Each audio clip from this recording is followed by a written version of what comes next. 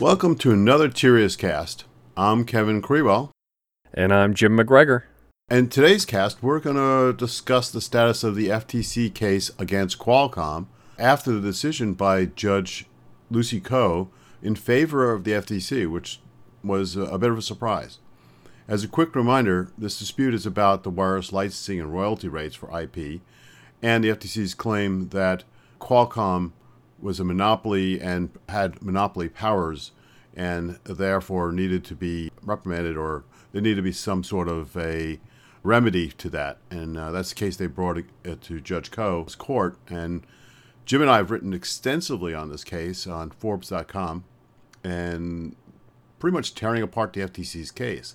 But surprisingly, Judge Koh sided with the FTC on this, or surprisingly to, if you've really looked at the details of the case.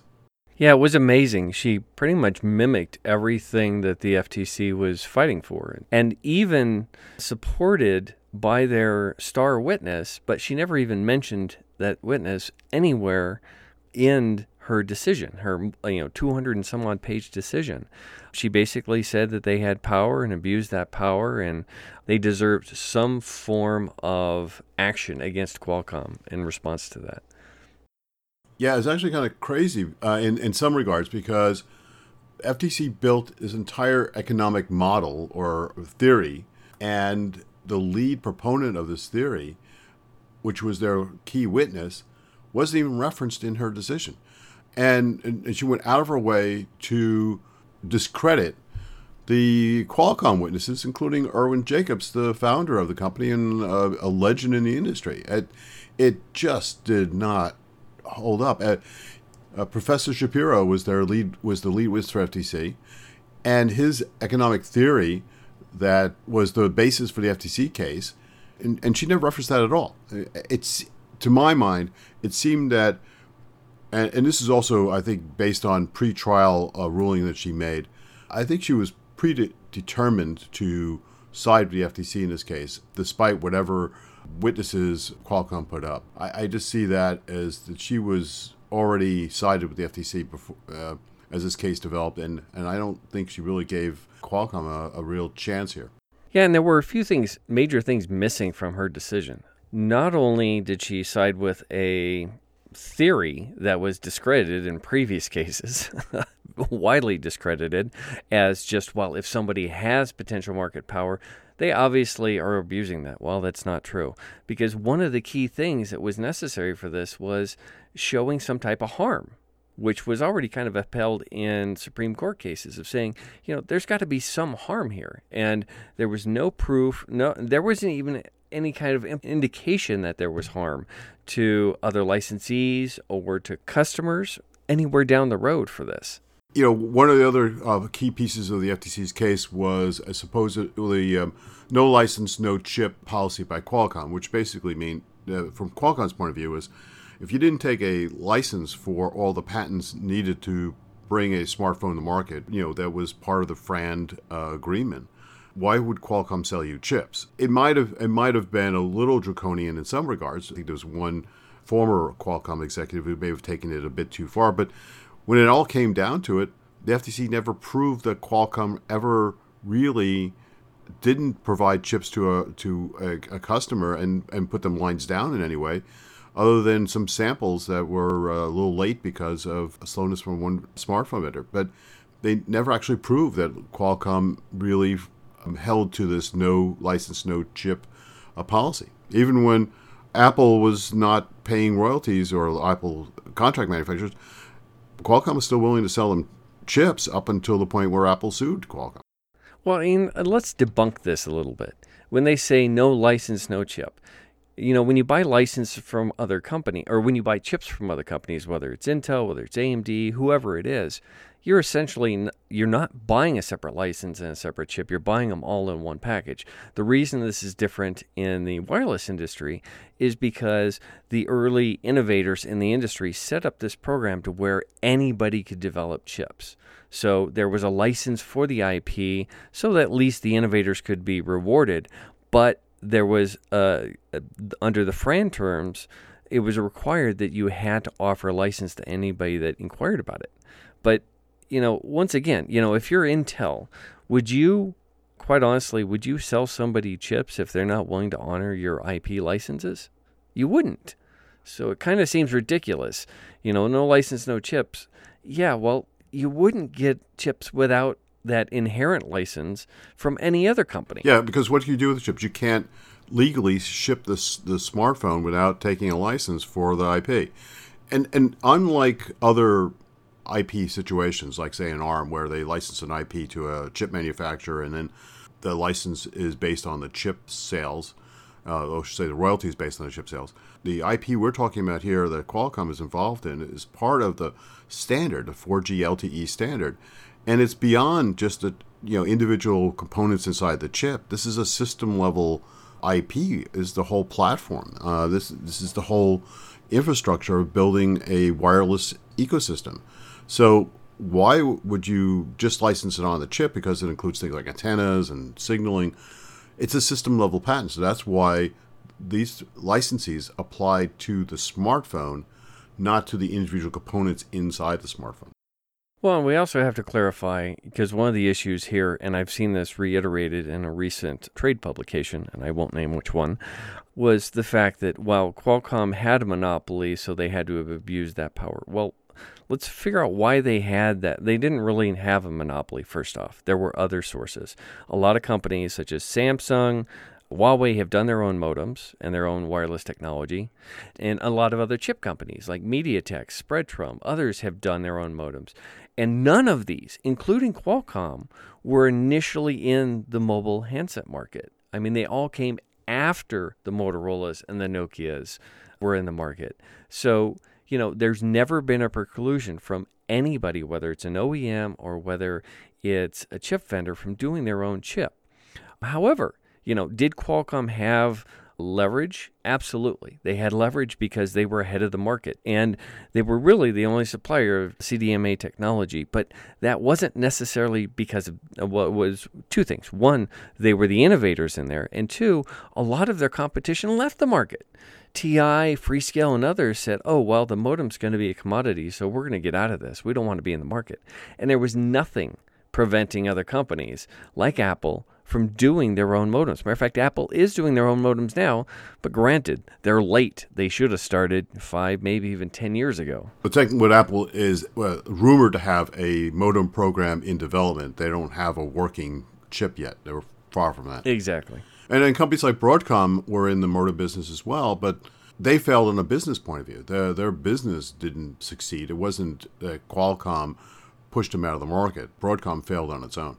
And the average cost of the modem technology, the average cost of the handsets have decreased. Yeah, we do see, $1,000, $2,000 handsets out there now, which are ridiculous. But the average cost of that technology has decreased and proliferated around the world at a rate we've never seen with any other technology. So I guess my conclusion here is I'm still floored. I don't understand this. Every other FTC has dropped its case against Qualcomm because they really didn't think there was a case. The ITC found in favor of, well, that was more around patent infringement, but everything that we've seen from the civil court cases to the FTC's decisions around the world have basically said there was really no monopolistic, anti-competitive behavior here on the part of Qualcomm. And I guess this couldn't have actually impacted Judge Koh's decision, but right after the trial had completed, before her decision was released, Apple and Qualcomm signed an armistice. They called it quits, and Apple settled with Qualcomm, is going to get Qualcomm modem technology for future iPhone, I bet, probably 2020. And Intel pulled out of the business. So Intel's no longer going to be in the smartphone modem business for 5G. They'll complete their existing contracts, but then they're not. They've halted future development of 5G modems for smartphones. So this decision really makes no sense now in light of those two developments and also the other FTCs around the world. So I have a theory, and my theory is that behind the scenes, Qualcomm and FTC will settle this deal and bring it to Judge Koh and say, and FTC will slap Qualcomm on the wrist for something and to make it look like there was a real settlement and FTC could save face and Judge Koh can save face, because I don't think this is going to hold up an appeal to the Ninth District Court, and everybody goes home reasonably happy, I think. But that's my theory. There's no proof yet, or proof that this is actually what's in the works, but that would make the most sense. Right now, the FTC and the DOJ are going after the big software companies like Google and Facebook and Amazon and also Apple on their App Store. So I think the Qualcomm deal now looks completely out of sync with the rest of FTC's initiatives, and I think if the FTC lawyers are smart, they will settle this, get out of it, and move on. Just a note here, it does go back to Judge Koh first, the appeal, and if she denies it, then it goes to the Ninth Circuit Court of Appeals. And then if from there, it could possibly even go to the Supreme Court. But, even based on previous decisions and recent decisions by the Supreme Court, we fully believe that if this even goes past Judge Koh, it's going to get overturned. Well, it depends. Judge Koh has definitely set some ground rules in her decision that could limit what the Ninth Circuit Court can look at.